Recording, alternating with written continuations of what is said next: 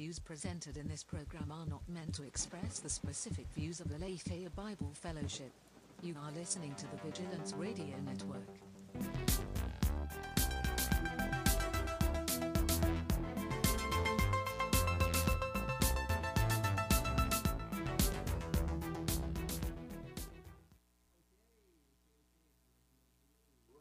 Hello, there we are. Welcome.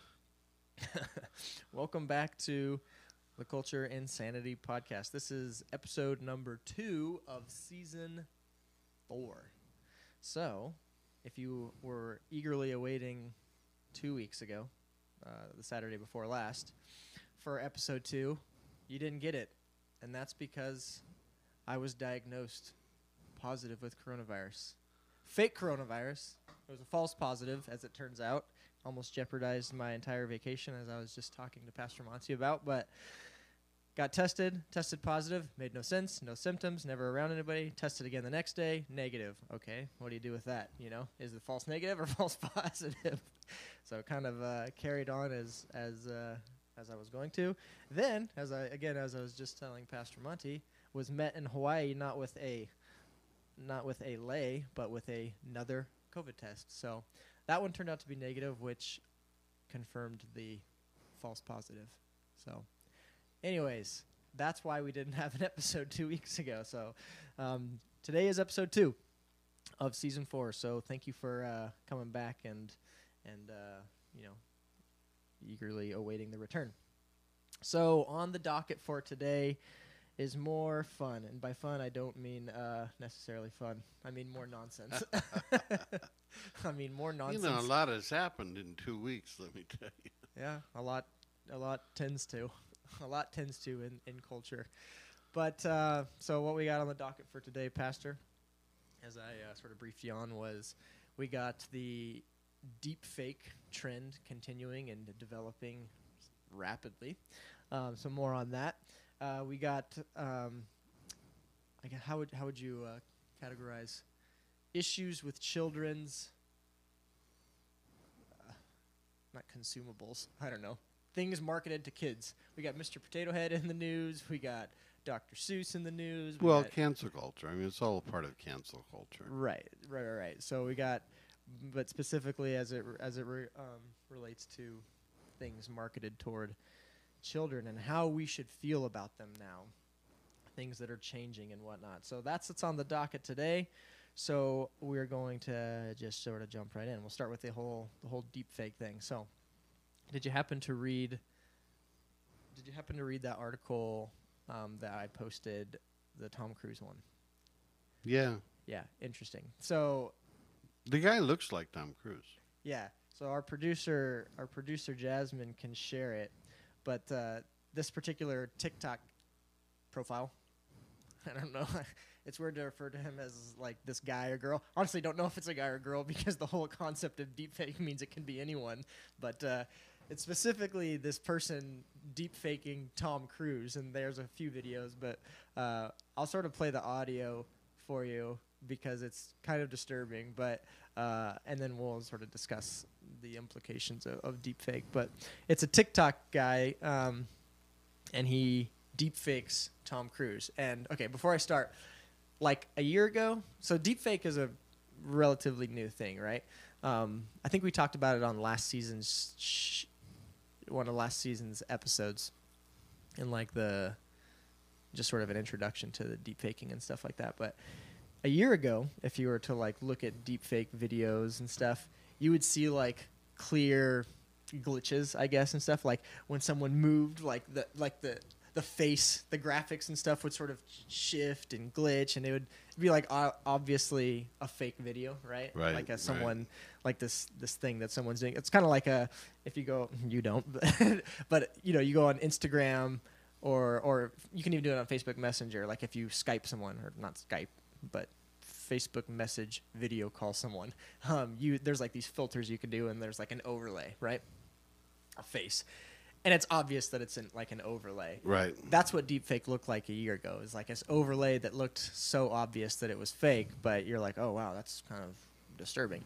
And then several months later, Like I was exposed to like this Jordan Peterson one where it was just audio though, and I don't know if it was like someone had taken snippets of his many interviews and conversations he's had and like seamlessly stitched them together to create a Jordan Peterson like voice emulator. Like I can speak and it's not my voice, it's his voice.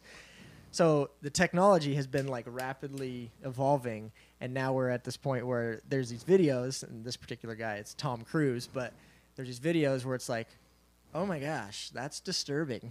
Like, you can buy it hook, line, and sinker that is not who he says he is. He's Tom Cruise. So I'm going to play just a quick audio for you. Our producer can post via the link that I'm pulling from the video, or you can look it up yourself. Just Google search deepfake Tom Cruise, and I'm sure you'll find it in recent articles and stuff. But it's crazy. So I'm gonna just play the audio for you. I'm gonna show you some magic. It's the real thing. Sounds like Tom Cruise. I mean, it's all the real thing.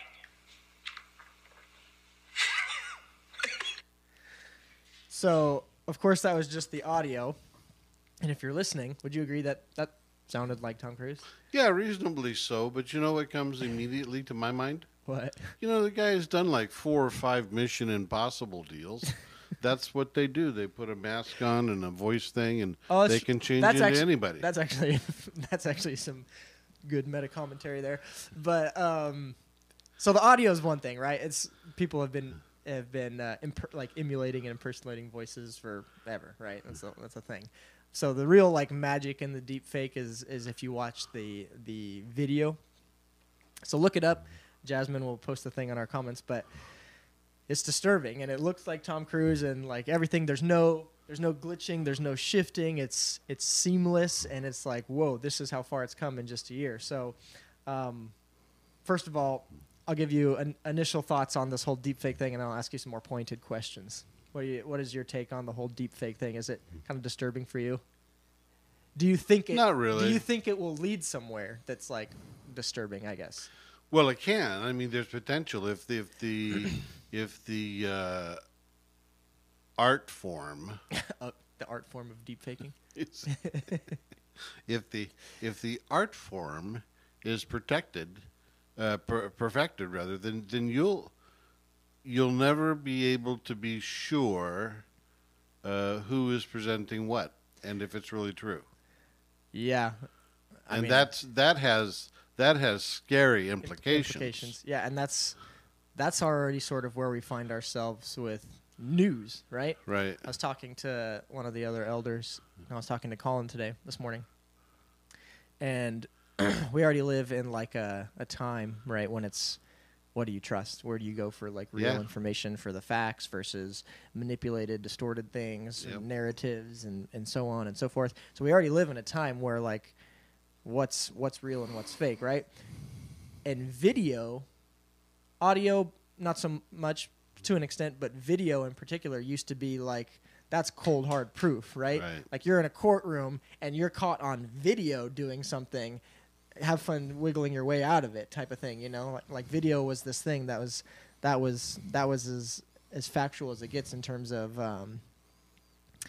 proof, right? Well, yeah, I mean, but nowadays in the court system, though, see, but in the court system, they have forensic investigators that can tell whether something has been manipulated or not, media-wise. Well, that's what it's saying is it still hasn't been this article.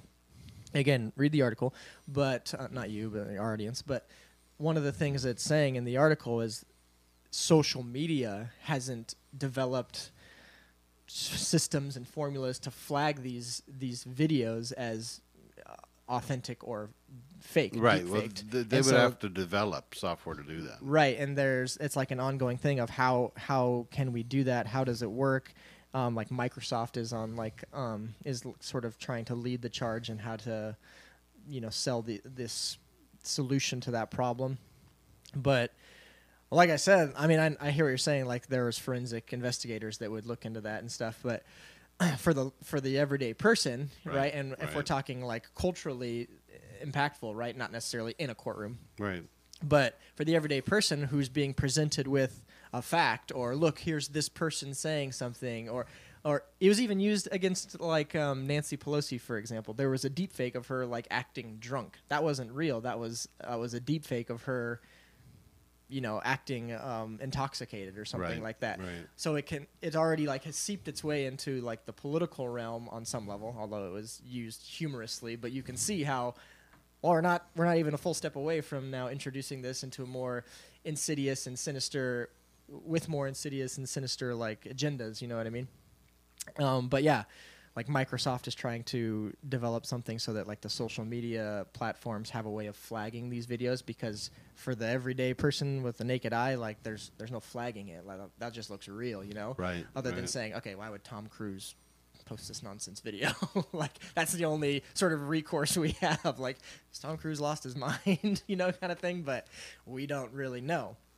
But I don't know. You don't think that if someone can use something for bad, they won't use it for bad? And in this case, deep fakes. You said you're not necessarily worried about it, but Well, but I'm not worried about it because I'm old. so you don't have to worry about And I it. don't have to worry. First Okay. of all, what your audience may not know is that, I mean, I spent 15 years as an investigator for the Internal Revenue. And so I'm skeptical anyway. when people tell me things, I'm skeptical. I'm not. I'm not what we used to call gullible. I'm not gullible. People have been feeding you lines for decades. Yeah, and so I don't easily get faked out. But that being said, there's a lot of the stuff that's happening in the culture today really doesn't apply to me personally. So put yourself in a younger person's shoes then. Well, from that standpoint, as I said, that's really difficult then, because what you have is an erosion of trust, and you're just not going to know who to trust, and the potential for wreaking havoc on an individual's life is just enormous. Yeah. And I don't know why people want to do that type of stuff anyway. But remember that the biblical perspective is that man is inherently given into sin and to glorify self because of the fall. So people who are bent towards that end, they will do those things. That reminds me. Okay, two things. When I was in Hawaii, I found that Hawaiians seem to like country music. Like I found it playing in like grocery stores and markets and stuff I'm telling you, more often than I would have expected. country is everywhere. It was weird, but while I was in one of their like local grocery store chains, can't remember the name of it, but there was a Luke Bryan song on, so you'll appreciate this as a country fan. And I don't know the name of his song, but it's like the one where he's saying, "I believe most people are good," and yada yada yada yada. And that's like the reoccurring like theme of Right, the song. I right. believe most people are good. Yeah. What? I think Luke Bryant is delusional. Most people aren't good. I don't believe most people are good. I don't either. I was saying that to Josh. I was like, this song sucks. Most Yeah. people aren't good. Yeah, Like, yeah. what's Luke Bryan smoking? Most people suck. But that's what the world pushes that idea that they don't want to admit that deep in the heart of man reeks a predisposition towards evil. Yeah. And at best, if most people act good, whatever that means, right? Yeah. If most people act good toward you or have this good consensus toward humanity, act good toward humanity consensus, chances are they don't really have a reason to. My wife always says this, if somebody's flattering you and sucking up to you, beware. Yeah. Like, if most people are good and have this, again, good consensus, their worldview probably doesn't support it. And if you ask them why, 100 times, they'll eventually get backed into a corner of, well, I don't really know why. Yeah. I don't really know why I'm supposed to do this. I was told to, and I guess I'm just living that out. So what will it take to break you then? You Yeah. know? And Yeah. anyways, but okay, so along with the whole deep fake things, it's starting to creep into like historical record. So now they've figured out a way to like animate century-old photos even, like, and take a picture of your great grandma who was born in, well, for you it would be what year? Could be Ireland, Scotland. No, not where, when. My great grandma. 18 Wow, we're going back to the 1830. 1800s. Yeah, we're going back into the 1800s there.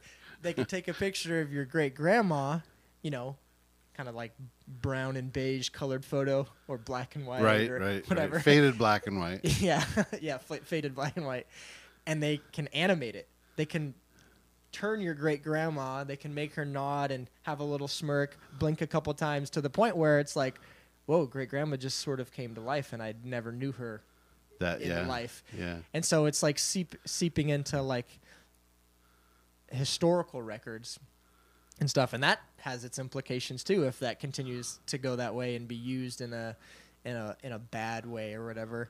How do we start changing history, like not just censoring history, Well, you know now. actively changing Well, you know now. See, but things, I pictures Can, I and- can see a commercial thing for that, because you know, like now you can send off pictures to like a website where they put your photographs on like a really nice glass thing, Okay. and make a plaque like a glass, and you know, imagine if you could bury into that the technology to have like a picture of grandma nod her head or appear to turn and wink at you That's disturbing. Don't say that. and hang. Yeah. I don't like it. Okay, so let me ask you this.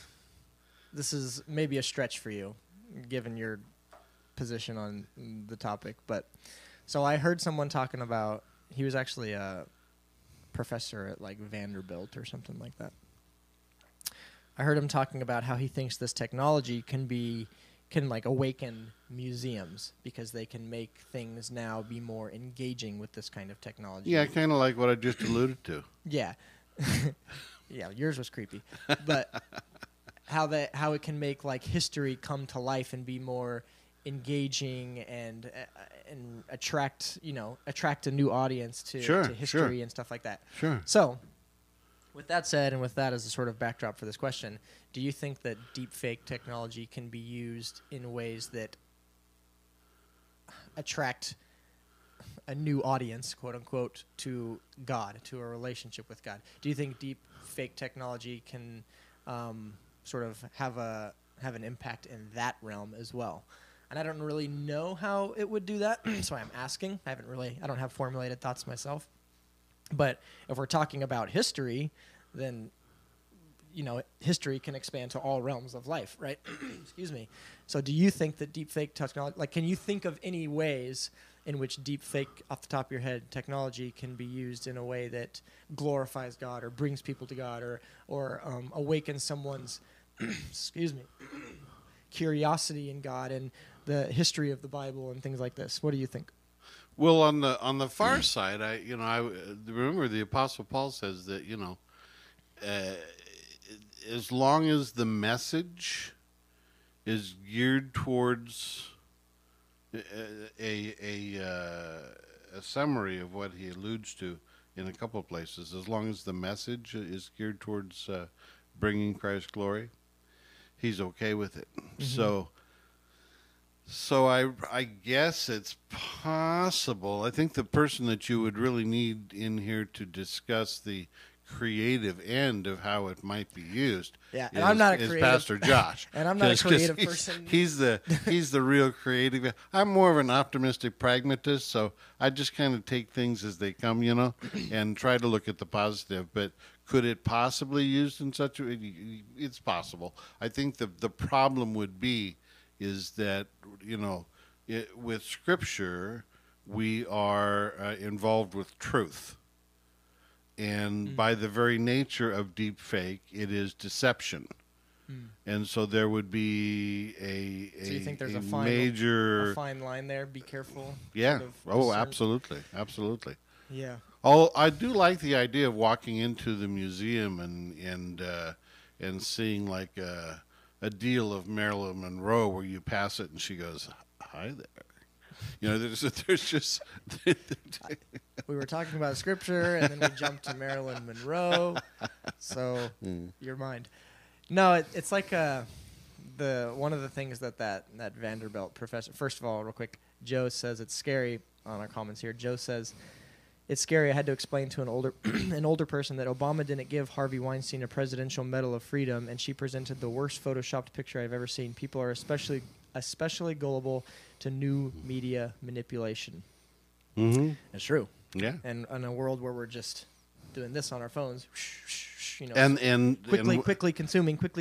And what Joe is stating is true. The danger is then how will you know what is truth and what is not? Yeah. What I was gonna say was, and you're a church history guy, is that it can almost present like a new age of like iconography if it dips into that realm, like if Yeah. the deepfake technology is used by maybe biblical historians or something like that, it can then be like incorporated into people's religious practice and stuff like that with the use of deepfake technology. So I don't know, it's interesting to think about, and it's weird, and the sinful man will inevitably take it to a sinful place, I think. Like if it's there to be used in a bad way, chances are we're going to see it used in a bad way, you know? Someone's going to be misrepresented by use of deepfake, or I don't know. It's a crazy world. What I can see in the future developing out of something like that is that what the scripture talks about is the fact that the end times, as we come closer and closer to the advent of Christ and him removing his church, in the end times, there will be many that will have a form of religiosity, but they will not be true. They will not be actual disciples of Christ. They'll just have the appearance. And I can see from a religious standpoint many people being won over to a fake church, a fake Jesus, as it were, under these circumstances. So as a matter of, because as I said earlier, the difficulty is the gospel of Christ represents truth, but deepfake represents deception. And so I can see Satan using that as a tool in order to pull people away from Christ. Joe asks, will deepfake be used to keep actors' likeness in new roles after they've passed? Kind of reminds me of like how it's to a lesser extent because it's not as real looking, but like holograms used in like concerts and stuff. Like yeah, well, like didn't they do a Michael Jackson thing where he was doing? Yeah. And he cites specifically like Star Wars characters, how in movies and just a couple years old, it's not deep fake necessarily, but it's like the use of animation and motion capture to make like make it seem like, oh, that's a young Carrie Fisher that we're seeing on screen, or you know. As I said, there's lots of potential for this. I mean, I can see it being used as a tool in bereavement.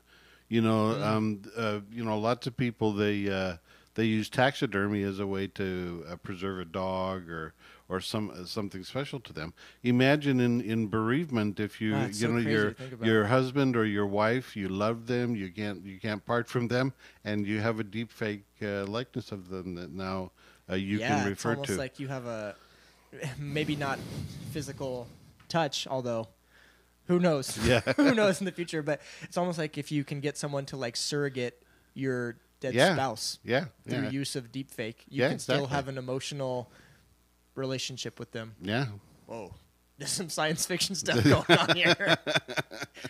Yeah, it's I can see lots of things. Yeah, it's interesting. Okay.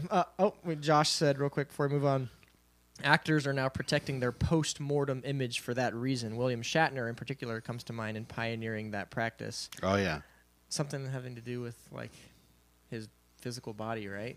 He's like wrote, and I don't know exactly. Josh isn't here, but I think I've heard him talk about that before. Where like when he dies, he wants his physical body frozen, Preserved basically. somehow? Preserved. Well, there are Yeah. people that apply cryotechnology to Yeah. the idea that they can be brought back. He says in Revelation, they worship the image of the beast who itself animated. Who was itself animated. Right. Yeah. Okay, let's move on. I'm gonna close out of this. Move on to our next topic. Mr. Potato Head. All the great things that we should be talking about culturally, and Mr. Potato Head was one of the big ones in the news in the last couple weeks while I was vacationing in beautiful Hawaii. So the brand, in case you haven't been following, the brand of Mr. Potato Head has dropped its Mr. from the branding of it. Right. So when you go buy a formerly known as Mr. Potato Head, you're not buying Mr. Potato Head anymore. You're buying just Potato Head. Let me be clear, as they made clear, Hasbro, the toy maker, it's not that you can't buy a version of Potato Head that's Mr. Just the fact that you have to dance around the language of this already annoys me, but it's not that you can't buy a version of Potato Head that's Mr., also known as a Mr. Potato Head, but that as its overarching branding, it won't be called Mr. Potato Head anymore. It's not that you can't buy a version of Mrs. Potato Head, it's just not going to be called as an umbrella branded term, Mr. Potato Head. So, what in the hell is what I have to say to start. But one of the statements by Hasbro says, by offering a toy that exists outside of the binary of male and female, Hasbro is helping kids to simply see toys as toys, which encourages them to be their authentic selves, whatever that means, outside of the pressures of traditional gender norms. So, my first question to you is it as simple as that, as they would suggest? Is it as simple as Hasbro is just trying to help kids see toys as toys, encouraging them to be their authentic selves? It's never as simple as that. I mean, first of all, what they're doing is basically virtue signaling. So, they're trying to, from a marketing standpoint, accommodate the changes that we see taking place within the culture in which surrounds us. So, basically, that's virtue signaling, and it's neither here nor there. For me, it's not a big deal. I would be more concerned. First of all, I don't consider Mr. Potato Head a really great toy to begin with. Terrible articulation. Well, okay, because really the central issue is that in order to change from a Mr. Potato Head to a Mrs. Potato Head, you basically change the headdress, you change the hat, The lips too. and the lips, eyes. but there's no penis or vulva there, so you can't. And You heard it here. I would, if they were really concerned about helping children understand the dynamics of things, then they should create some type of interchangeable genitals for. No, that's the whole point. They don't want to. Well, no, because then isolate. you can get into helping teach about sexual identity in so many different ways. But having just two genitals is I said interchangeable. yeah, but that would suggest that there are only two genders. There are only two ways to sexually identify, and that's the whole point. Oh no, there's many more ways to sexually identify. Right, but if It's you just- introduce genitals, you would be saying you identify as either this way or that way, Pastor, and that's their whole point, right? they are not trying to lock Like people in. no, they're from a marketing standpoint, they are being, as I said, they're just trying to identify a product wise their neutrality. But the reality of it is if they really want to jump in, then they should do as I suggest. So, of course, this decision has its fair share of supporters and its fair share of outragers, I guess, Yeah, haters. Yeah. So, And there's a fair share of people that are in the neutral spot as well. I could care less. Well, I appreciate your use of the word neutral, given the subject matter. But one outrager commented or tweeted, "People worry about the strangest things, and it's the absolute minority who wreck it for the majority. Some really sad people out there. The fear of upsetting one or two, usually idiots, overwhelms society, and we really need to stop pandering and live a little." So he's talking about he's referring to the fact that Hasbro thought they had to change this in fear of upsetting a statistical minority of people. Oh, minute, yeah. But do you think that there's any sort of precedent that we should be alarmed with in this kind of thing? I mean, you've talked about before. Excuse me, I have a terrible thing in my throat this episode. But you've talked about before the aggressive agenda toward children has been happening for 30 years or more, right? Right. They're targeted most because definitely. that's how you win the culture. Yes. You don't target the Pastor Montes. Right. You target the Pastor Montes grandkids. Right. Exactly. You target, their kids in the future. Right. But do you think what sort of precedent is being set with this sort of decision by Hasbro as it seeks to utterly blur the lines of something like gender? I think that... you saw this a few years... Sorry to quickly interrupt. You saw this a few years back. I think Target was saying, and I can't remember if this is a thing still. I guess I haven't really paid attention or go to Target enough, but they were going to drop the boys' toy section and the girls' toy section, maybe even drop the boys' clothing area. And how you see the signs in a store like that, you see men, women. You see the girls' toy section, and you see it because it's a wave of pink that all of a sudden hits, right? So it's not necessarily a new thing, but it's just another thing toward that agenda. So I think the larger issue that we're looking at here is that the founders of the Constitution were concerned that what could destroy the republic. So we live in a constitutional republic, and that their concern was what could destroy it. Our country was government taking over and interfering with certain elements. For example, that's the reason why we have the First Amendment, freedom of speech. That's the reason why we have the Second Amendment, being able to have weapons. And there are a couple other amendments that apply to that. So their fear was that government would be the one that would take over, and so that's the reason why those things were put in the Constitution. Interesting, the danger has not been that the government is going to be doing these things, although it does attempt to an extent to do that, another subject, but it is actually big business which is a driving force towards determining what is allowable or not allowable within culture and trying to change culture to match their vision of what society should look like. That's the virtue signaling of Hasbro, for example. But the big Amazon, and we'll maybe get into that when we talk about Dr. Seuss and what have you. But Amazon and your large corporations, Instagram and Facebook, and all these are the ones. Big business are the ones that that we have to be careful about, and that's what's happening.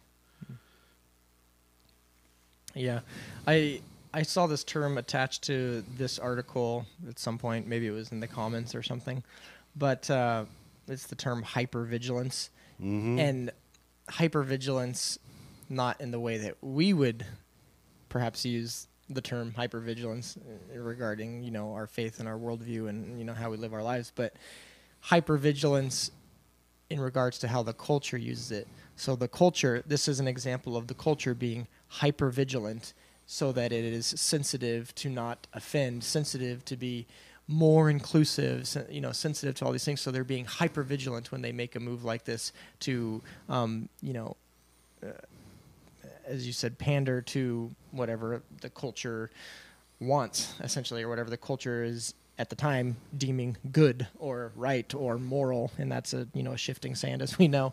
But what are the dangers of this kind of hypervigilance in culture, and how does that differ from how we use the term in our ideology and in our worldview? Well, ultimately, it comes back to the responsibility of the parents. I agree. And the parents. I mean, I have issues. That's where I'll get into it with Dr. Seuss. We never, when our kids were we never bought Potato Head. I don't want my, first of all, because I don't want my kids getting the idea that they can, that it's okay to play with food. Wow, I'm surprised you didn't opt with that you can take your body parts and put them in your butt, as you do, you do with a potato head. Wow, no, a baked. So when they get a baked potato on their plate, is there going to be a desire to play with that potato because they have a potato head? I just didn't. I never saw the point of the toy, personally. Okay, so back to the question. Hypervigilance. Yeah. Wow. Again, what I see corporate America, in particular. Listen, in the old days, in my day, when we first started seeing a lot of this stuff start to take place, after World War II and then into the 1960s and what have you, which is more my generation, we were not so concerned with the things that were happening in the world, in the culture around us, and if there were changes taking place, they were very, very underground and secretive in how it is that they were going about those things. Now, in the culture in which you live in today, these large corporations are seeking to change society into what they want it to be, and they are aggressive, openly aggressive about what they want and hostile towards what they don't want. And it comes back as a disciple of Christ. My responsibility in dealing with my children and grandchildren is that I don't take for granted anything in regard to what I partake of for myself or my children. We have involved discussions about all of these elements of society.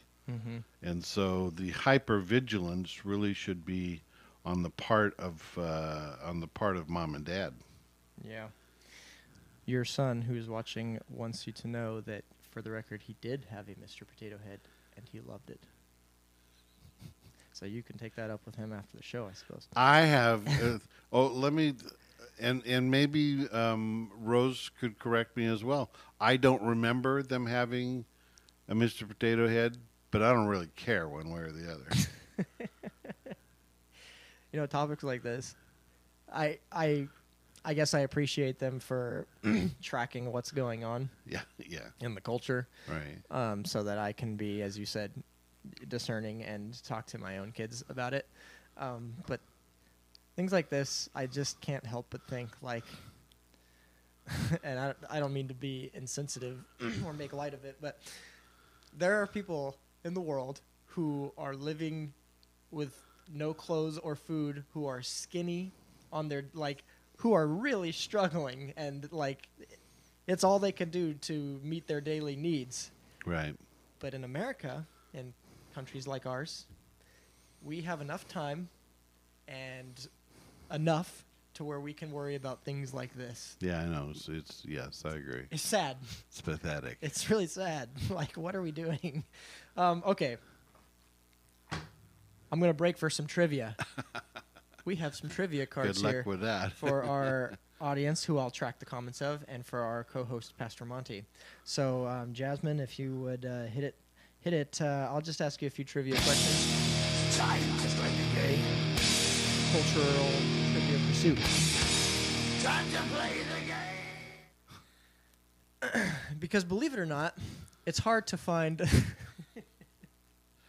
It's hard to find trivia about cancel culture, if that's what you want to call this. The theme of Because this it's a new episode- thing. The theme of this episode: Yeah, because it's a new thing. cancel culture or censorship culture. Although I did try, and I have to share this one. So there's a guy who made a censorship trivia game, and by nature the trivia questions were ridiculous, and that Yeah. was the point. Yeah. Because he was like basically raising the question of where are we at as a culture? This is ridiculous. You know, Yeah, the things we're yeah. getting offended by. And so I looked up his trivia, and the first question on his censorship trivia pursuit was, what are you more offended by? What are you more offended by? Janet Jackson's nipple, referring to the Super Bowl thing. Michael Jackson's nipple. Michelangelo's nipple, or the statue of David's nipple by right, Michelangelo, Right. or your own nipple. What are you more offended by? And so once I found that, I abandoned all my quest to find Wow. a censorship trivia game to give you Yeah. today. But we have as a fallback here our pop culture trivia pursuit questions. So I'll ask you a few just to break up the monotony of our subject matter. Okay. Like it's Out been, of curiosity. like it's been boring up to this point. Out of curiosity, though, what are you more offended by of those options? Wow. I was more offended by the penis of David rather than his nipple. Okay. And we'll leave it at that. And we'll move on before this show completely goes off the rails to where we don't want it to go. All right. So, pop culture question. I encourage you, if you're tuning in, to look online. Also, your wife says she's guilty. She got her kids a Mr. Potato Head. Okay. So, I sense I a stand- future argument. No argument for me. I stand corrected. And that she still has it somewhere. So, literally, it's in your house. There we go. Let's pull that out and play with that baby. Okay. You ready? Sure. I'm just trying to find a question that you're going to have a chance in hell at. So bear with me. Okay. Oh, wow. These questions. In what Price is Right game do players drop discs down a vertical board hoping to land them in big money slots? You're old, so you watch Price is Right. No, I've never watched Price is Right. But I actually do know this because my grandma used to watch it, and so I know it. But I'll read it again. In what Price is Right game do players drop discs down a vertical board, hoping to land them in big money slots? So it's that one, I'm pretty sure, where it's got all the pegs, right? And your disc hits the pegs, and it's like roulette where it goes. You know the name of that game? No, I haven't Made a clue. famous by Bob Barker. No, I haven't a clue. It's called Plinko. Plinko. So if you got You Plinko, know, and you're, hey, a couple people got Plinko. Yeah, I should have known that. Josh and Heidi both were correct. It's Oh, well, that's Plinko. amazing. Okay. So they watch. Well, you Price didn't is give Right. me options. James Were says there Plinko. options? No, it's a trivia game. It's not multiple choice. Plinko. Plinko. Wow. Okay. Yeah. Never heard. Okay, ready for the next one? Pinko, I've heard of. Pinko? Yeah. I don't know. Okay, what actor did Melanie Griffith? Melanie Griffith, is that the comedian, the redhead actress? Melanie Griffith? I don't know. No, I'm thinking of someone else. What actor did Melanie Griffith move in with at the age of 14 and eventually marry? Oh, I'll give you a wow. hint. Wow. Miami Vice. Don Johnson. Correct. Correct. That's my one gimme for the day. All right. What talk show host? This was a big guy during my kid in teenage years. What talk show host commonly paints his pinky fingernail black? Wow.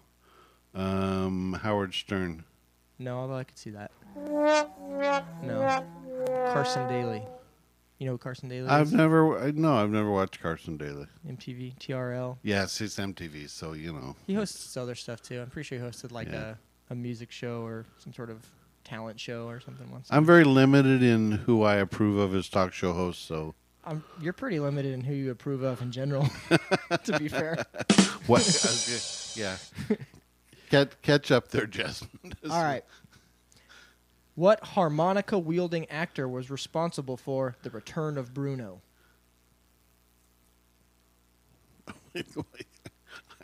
Okay, I'll give you a hint. Did Bruno leave? I'll give you a hint. Big action star. Big action star in the 80s, 90s, and I guess he's had a resurgence of his... I guess he never really went away as an action star. But for the last 25, 30 years, big action star. I have no idea. Dwayne Johnson. No, he's new. He's only burst onto the acting scene in like the early 2000s. Bruce Willis. Bruce, okay. All right, last one. Last one for a more younger audience. What movie is 8 Mile... Or what movie? What city is the movie 8 Mile set in? 8 Mile is... I haven't even watched 8 Miles. Do you know who it's about? No. Eminem? The rapper, you know Eminem? Yeah, Do the you know where white he's guy from? trying to be black, yeah. The white guy trying to be black. Yeah. Detroit is the answer. Okay. He's from Detroit. Okay. Set in Detroit. Cool. Okay, that was our pop culture trivia. Let's see. We got a couple people who got Plinko, and Joe and Tiffany got Detroit. Josh got communism. What? Communism? Maybe that's a typo. Pinko. No. Communism? I said Pinko. That's the communism. Oh, gotcha. All right, let's move on. We're getting crazy here. Okay, this probably will take us to the end, I imagine. But the latest, this was what, a few days ago or something? Yeah, it's been maybe Again, a it week. Was, yeah. it was while I was vacationing and not worrying about ridiculous things such as this. But in the last few days or week, Dr. Seuss has made the headlines. It was Dr. Seuss's birthday recently. Yes. And he made headlines. Why? Because his books are being pulled off of shelves. Not all Not of all them. of them. Just yeah, not select all. a select 6 Yeah. specifically. Yeah. His books are being pulled for being discriminatory, racially insensitive, hateful. Is why they're being. I mean, that's what is being suggested, that they're discriminatory, they're racially insensitive, and because of those, they are hateful. But he has several books, 6 of them being pulled and no longer. I think they're just no longer sold. Yeah, Like they're no longer available. They're not going to be available. And to be fair, at least 4 of them I've never even heard of. For those of you who happen to have these in your library, Oh yeah, hold on to those. hold on to those. Those are probably going to be worth a lot of money. Yes, they are. So if you're a collector and you're looking to make some cash, their value exponentially honestly, increased. I'd be interested in what they'd sell for even right now. Yeah. If you to go online. Yeah, You know, like yeah. if they already have a value that has shot up. Yes, I because they're agree. being They pulled, probably have. Let alone in a year or something. Yeah. But so he made the headlines because of that, because his content is being deemed as, discriminatory and racially insensitive and things like that. So I'll give you your initial thoughts. Specifically, what's cited is, gosh, I forget the name of the book, but there's, his books they're caricature-esque, right? I don't know how Yeah. to say that. Yeah. But in his books, for example, he has like an Asian man in a straw hat, like a cone. You know what I'm Like talking the about? type of hats that Asians wear. Not all of them. Okay. I've lived in Asia. But they don't A all lot wear that. do. So let's be A lot careful. do. Okay, that's fine. If a lot do is fine. But so Asians are wearing hats like that. Asians are, wielding chopsticks. And you know why they wear in hats like his that? books. You know why they wear hats like that? I imagine it has to do with the fact that if they're farmers, they're protecting themselves from the sun. It is hot. Yeah. And that's the material that they have to make the hats out of. So, anyways, that's an example of why his books are being pulled. There's for example, Asians are depicted as cone-wearing hats, chopstick-wielding, they look a certain way, have a certain, They eat with chopsticks. style, like their Yeah. clothing or whatever. Certain countries they eat with chopsticks. It's true. So what are your initial thoughts on this whole thing then? Well, okay. Initial thoughts. This is cancel culture. This is basically a group of see. Here's the thing, is that at the root of cancel culture is the idea that I am in power, and I only want what I want because I'm in power, and so I can force other people to do what I want because I'm in power. And again, we don't have government which are doing these things. We have distributors like Amazon and Facebook and Instagram and all these who are making the decision that they are going to tell you what you can or can't read, what you can or can't say, because they are going to dictate what is allowable or not allowable as they seek to shape the culture in which we live in. My question is this. So I don't know if you grew up reading Dr. Seuss books. I'm not even sure when his first children's books were published. I've read so I don't know some if you were, of them. I don't know if you were No. young when they were first being published. I know they're old. My parents didn't give us books to read. And that's when Jasmine hits the sad sound. And there it is. I was a so my question deprived is poor this. child. Why is it that I can grow up reading a Dr. Seuss book? I'm sure our producer Jasmine grew up reading Dr. Seuss book. My kids have Dr. Seuss books in their room. To be fair, they don't have the 6 that are being pulled. I probably have some in my library. They don't Our have the kids 6 read Dr. Seuss. They don't have the 6 that are being pulled, partly because I didn't know they existed. I'd never heard of the titles. I think I heard of 1 or 2 of them. Right. So, I grew up with them, read them. I'm a pretty well-rounded guy, I'd like to think. Yeah. I'm a pretty good guy Yeah. by culture standards. Oh, okay. So on and so forth. Why can I grow up with those books, consume those books, but today's kid can't? Why is it harmful for today's kid growing up and not harmful for me 25 years ago? Okay, so you What's the- just from where- a formatting Where's the standpoint, disconnect? just from a formatting standpoint, I don't do why questions. Okay. I think you understand my point. I'm being That- I'm being facetious. in That the being question. said, were you listening to what my initial thoughts were? Of course. What you do or didn't do as a child is not important. That's canceled out. We are now going to dictate to you what you can and can't say, what you can and can't consume, because we're in power. Deal with it. So Joe brings up a question, valid, because if I looked at the numbers for these specific titles too, but he asked if there isn't a market for them, can a business not adjust? Meaning, if they're books that aren't selling as well, can they not adjust? Josh says valid question, but another question that this brings up is, does art belong to the artist or the public? So 2 different questions, right? So in my research of this news that's breaking and stuff, it seems like they're focusing less on the numbers of these particular titles. I would understand it. Okay, these books Sure. don't sell. We're not going to sell them anymore. Right. Purely a marketing issue. Purely marketing. But as I understand it, and if I'm wrong, then forgive me and I'm wrong, but based on what I was reading from several different sources, that's not what's being cited for why they're being pulled. They're not being pulled because of marketing, because of they're not selling. They're being pulled because of what they're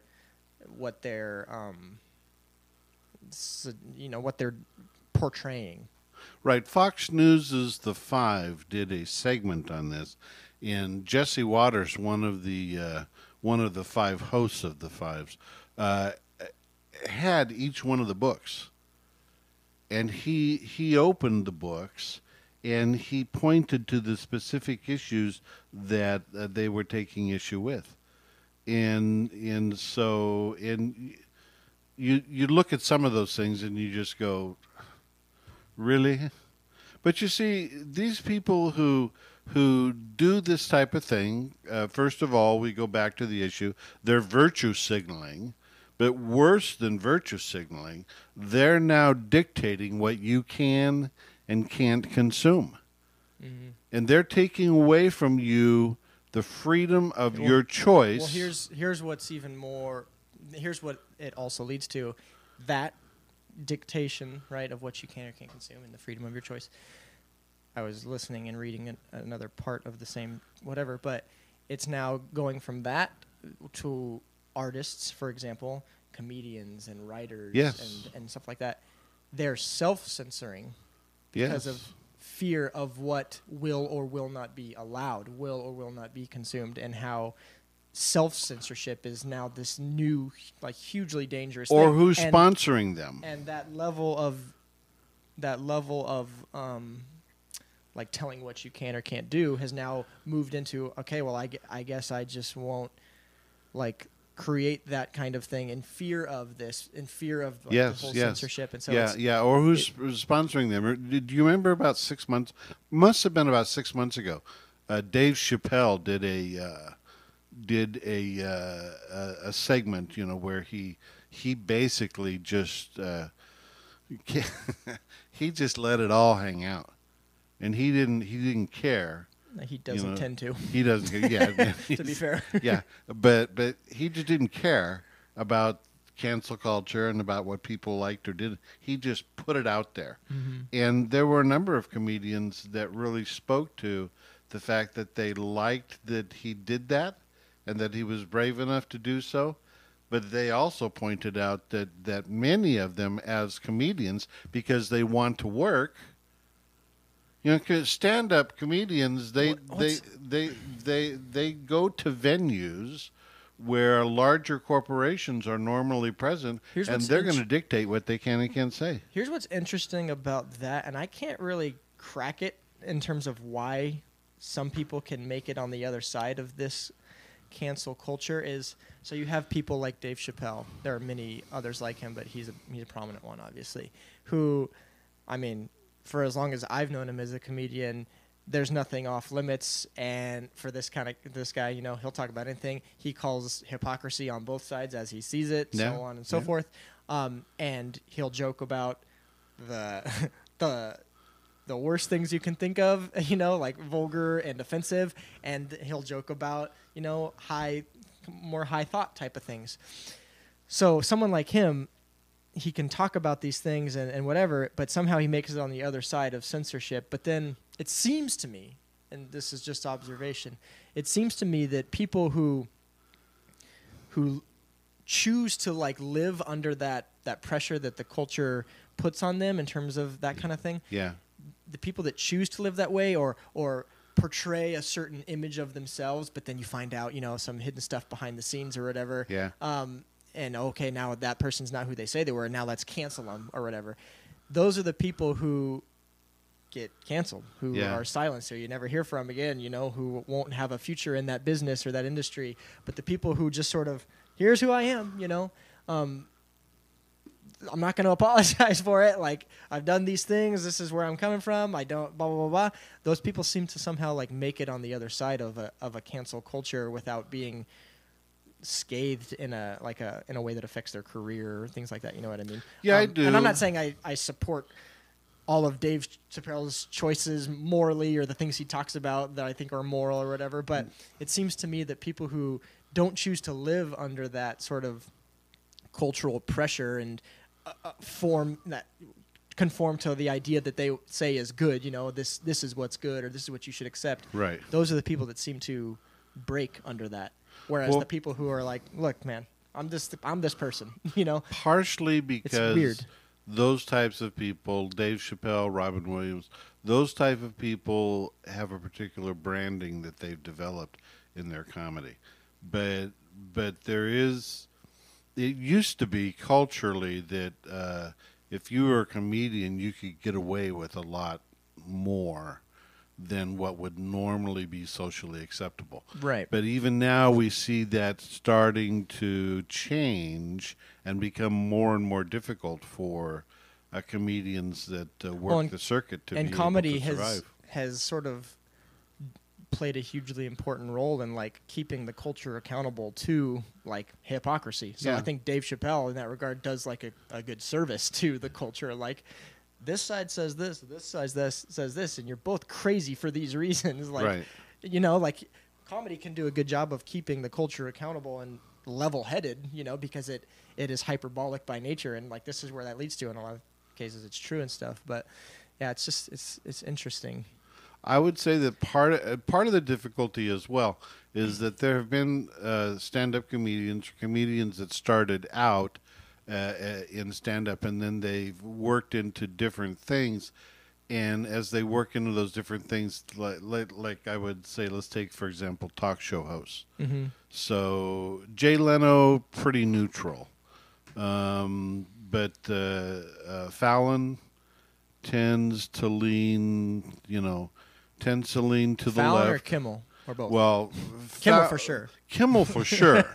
Kimmel for sure. And so what I would happens? guess Jimmy Well, Fallon what as well. happens there is that they tend to have dictated to them by the networks what is going to be allowable or not allowable, because the networks are concerned about the market share You know what's in the interesting? viewership. You know what's interesting about Jimmy Kimmel though, since he was brought up, is he talked about this Dr. Seuss thing in his monologue, Yeah. and he was like saying that this is ridiculous. Well, it is you know? ridiculous. And he did a whole thing about, okay, the next Dr. Seuss book will be called "No Green Eggs and Ham" because that offends vegans. You know, it offends vegans to have a book called Green Eggs and Ham, and so on and so forth. He did a whole. I like, just cringed at the thought of having to eat green eggs. He did a whole thing about Ugh. all these different books and rebranded them and retitled them to be non-offensive. Yeah. And he said, like, and he was joking about it, and he obviously didn't support our last president, but he's like, this is the kind of thing that gets your next Donald Trump elected, because you guys are taking this too far. Like, you're not doing your jobs as parents, you know? This is a caricature. It's not meant to represent. If I went to Hawaii, okay? I'm not an artist by any means. I'm a stick figure kind of guy. But if I draw or illustrate a book, and I'm talking about my experience in Hawaii, okay? Right. And I draw some Hawaiians in my book with board shorts and a tank top, because I saw a lot of them with Right. board shorts and a tank top. That's correct. Am I discriminatory? Well, Not. I mean, that's a good question, right? Like, is that book gonna make it, or is it gonna be pulled? Like, it's ridiculous. did you put a lei in their hair? No, I didn't put a lei in their Or hair. the flower in their hair? No, but it's crazy. Like, I think But- these people have too much time on their hands, personally. it goes back to that, huh? Yeah. Maybe. It looks like we have some good discussion on the on the comment Okay, section well, between yeah, let's some do it at the people. comment section. Well, it goes back a long way, but it has to do with, you know, the right to pull the books, what the pulling of the books implies, if it's a market issue or if it's a censorship issue. But that's the long and short of it. There's some back and forth going on. Is it a burning books issue? Not there yet. Yeah. Can't burn them if you can't get a hold of them. Joe says that the latest comment here, he's talking to Josh. I think it's a small implication. It's a shrewd move in a changing market. Probably did more to protect the brand moving forward. And then Josh must have responded to me, why does Moana have thicker legs and dark skin? That's discriminatory. He's being whatever. He's being but- facetious. You can pick on anything you want to and make an issue of it. Mhm. It's true. We're out of time. Our hour's up. Well, it's been entertaining. I hope it's been entertaining. I hope it gives people food for thought. And yeah, tune in next time.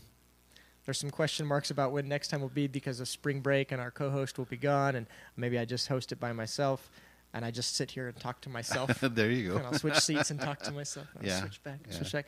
But anyways, thanks for tuning in. Hope it's useful to you, and stay tuned for the next episode. So, bye. Aloha.